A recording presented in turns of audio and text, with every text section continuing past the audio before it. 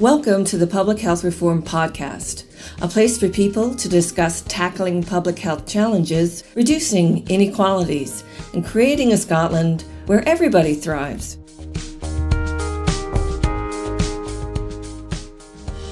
You're listening to the latest Public Health Reform Scotland podcast with Campbell Hart. In this edition, we're looking at mental wellbeing and ways to actively support communities to thrive. The area has already been recognised nationally as Scotland's third shared public health priority. And as partners look to review the way they deliver services, one programme in Midlothian is already ahead of the curve, with people living with issues including isolation, depression and stress being referred by their local GP to voluntary organisations to provide non-medical support. I asked Dr Hamish Reid, Clinical Director at Midlothian Health and Social Care Partnership in Pennycook, to outline the background to the approach. This all started about 3 years ago. We're working in partnership with the Thistle Foundation, which is a voluntary organisation who have social care practitioners. The idea is that there is a wealth of resources out there in the community that can help our patients, but the patients don't know the resources are there, and the individual practitioners in the practice don't know either. So these social care practitioners understand what's available in the local community, and they are able to tailor available services to the patients who most need them. I guess there must have been a time where you identified that perhaps there was a gap in the services that you were providing, and that's how this came around. Is it very much driven by what people were telling you when they came in? Yes, absolutely. Most GPs would say that there are patients out there who keep coming back to the service, keep going back to primary care, and it's clear that they need something and they don't know where else to look for it. But in fact, a GP or a primary care appointment isn't really what they need. They need someone to help them to find more gainful activities in the community, to find people to speak to find ways to be more positive about the direction of their lives and to choose what they're doing with their lives. These social care practitioners can take the time to delve into individuals' lives, talk to them, find out what they really want and what they think they need, and point them in the direction of the resources that are available in the community. It's been very successful. We've had a lot of really positive feedback from people who previously had seemed not to have anything or any direction in their lives. They've been really helped by our practitioners to find to find something to do. You got quite a range of services here, or is it just down one route that you would be sending people, or do you have options? So the wellbeing service is mainly designed for people who have difficulty in accessing services and who tend to have low self-esteem. The wellbeing practitioners will take the patient's phone number, they will get in touch with the patient and help them to organise an appointment.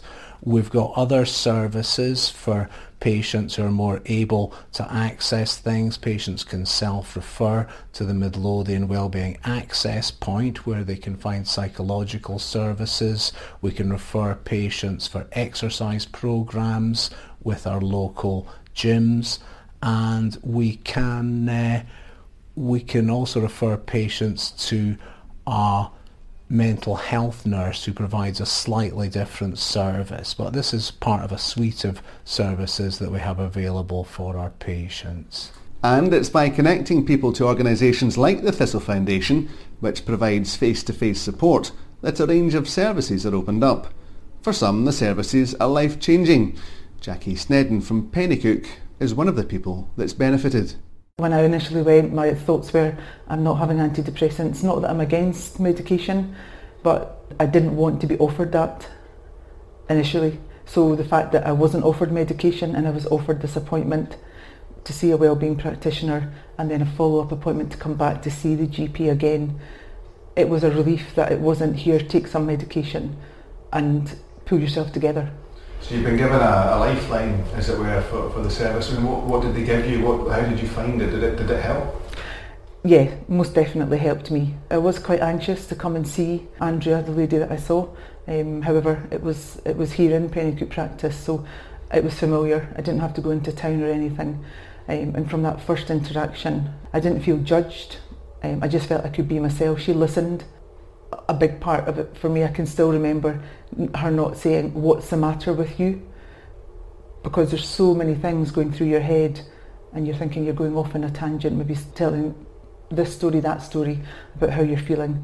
My head was just like 100 balloons above my head that were all tied, and I was giving everything of myself to other people. But Andrea listened and explained how the sessions would work for their one-to-ones if I wanted to come back to see her. And we would look at building towards maybe coping strategies and my hopes for the future, but not rushing anything on that very first appointment. Very much relaxed and led by myself, I felt, which really did make a difference to me because I felt completely relaxed. A couple of years later, I think you're in a better place now. Do you feel that through these sessions you've come to understand yourself or accept the issues that you were dealing with before? Has it helped? Most definitely. I would have to say for me it's been life-changing.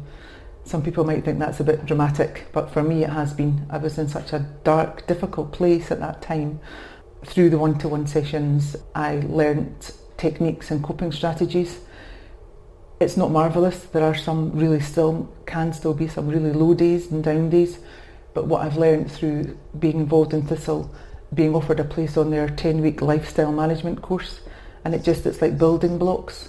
Week by week it builds on each different things around pacing and gentle exercise, coping with setbacks, and at the end of that 10-week course you feel that you have got some tools and techniques, not something from every week, but there's lots of little different things, and I felt I was much more in control of my life. And subsequently to that I've done more training with Thistle.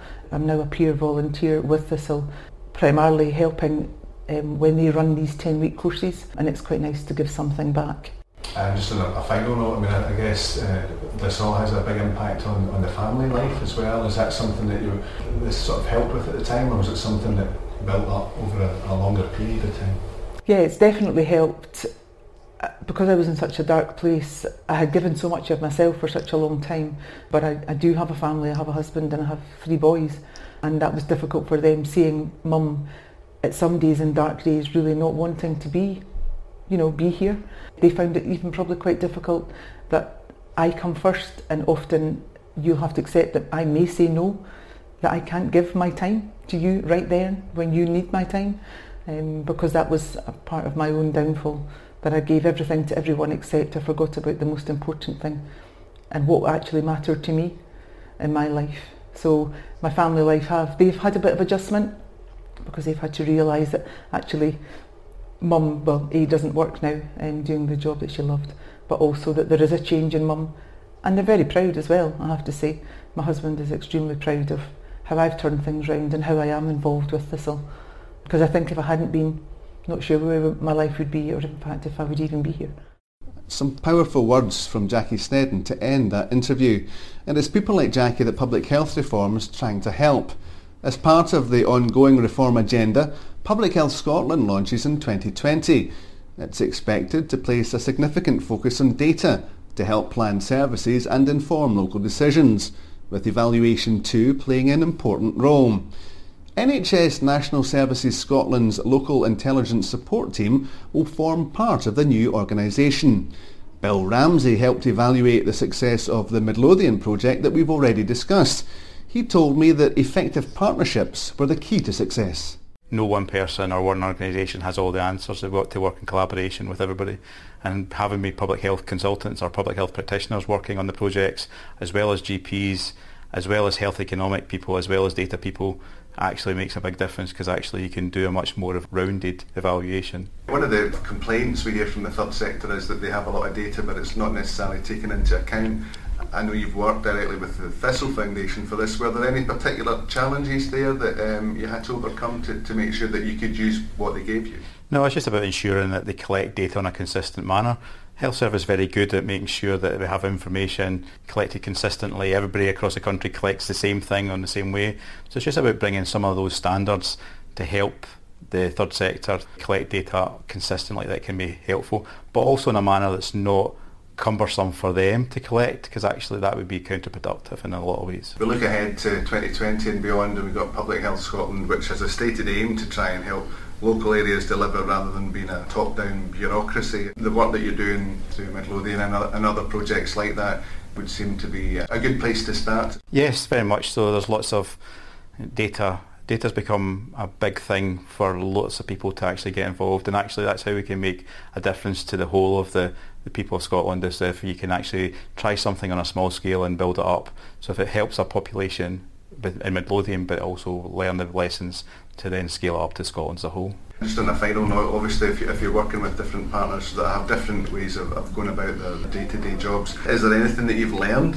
It's just that working, that collaborative working, and actually taking on board and understanding what other people do and how they do it, and bring your expertise to the table. The people around the table have all got their own expertise, and this is about bringing the best of the best together to work together. The Midlothian Wellbeing Project's just one example of partners finding new ways to meet local needs. The public health reform programme's encouraging partners across the country to come together and use a whole system approach to deliver the public health priorities, helping to create a Scotland where everybody thrives. If you're interested in finding out more about public health reform in Scotland, check out our website, publichealthreform.scot, or you can follow us on LinkedIn and Twitter.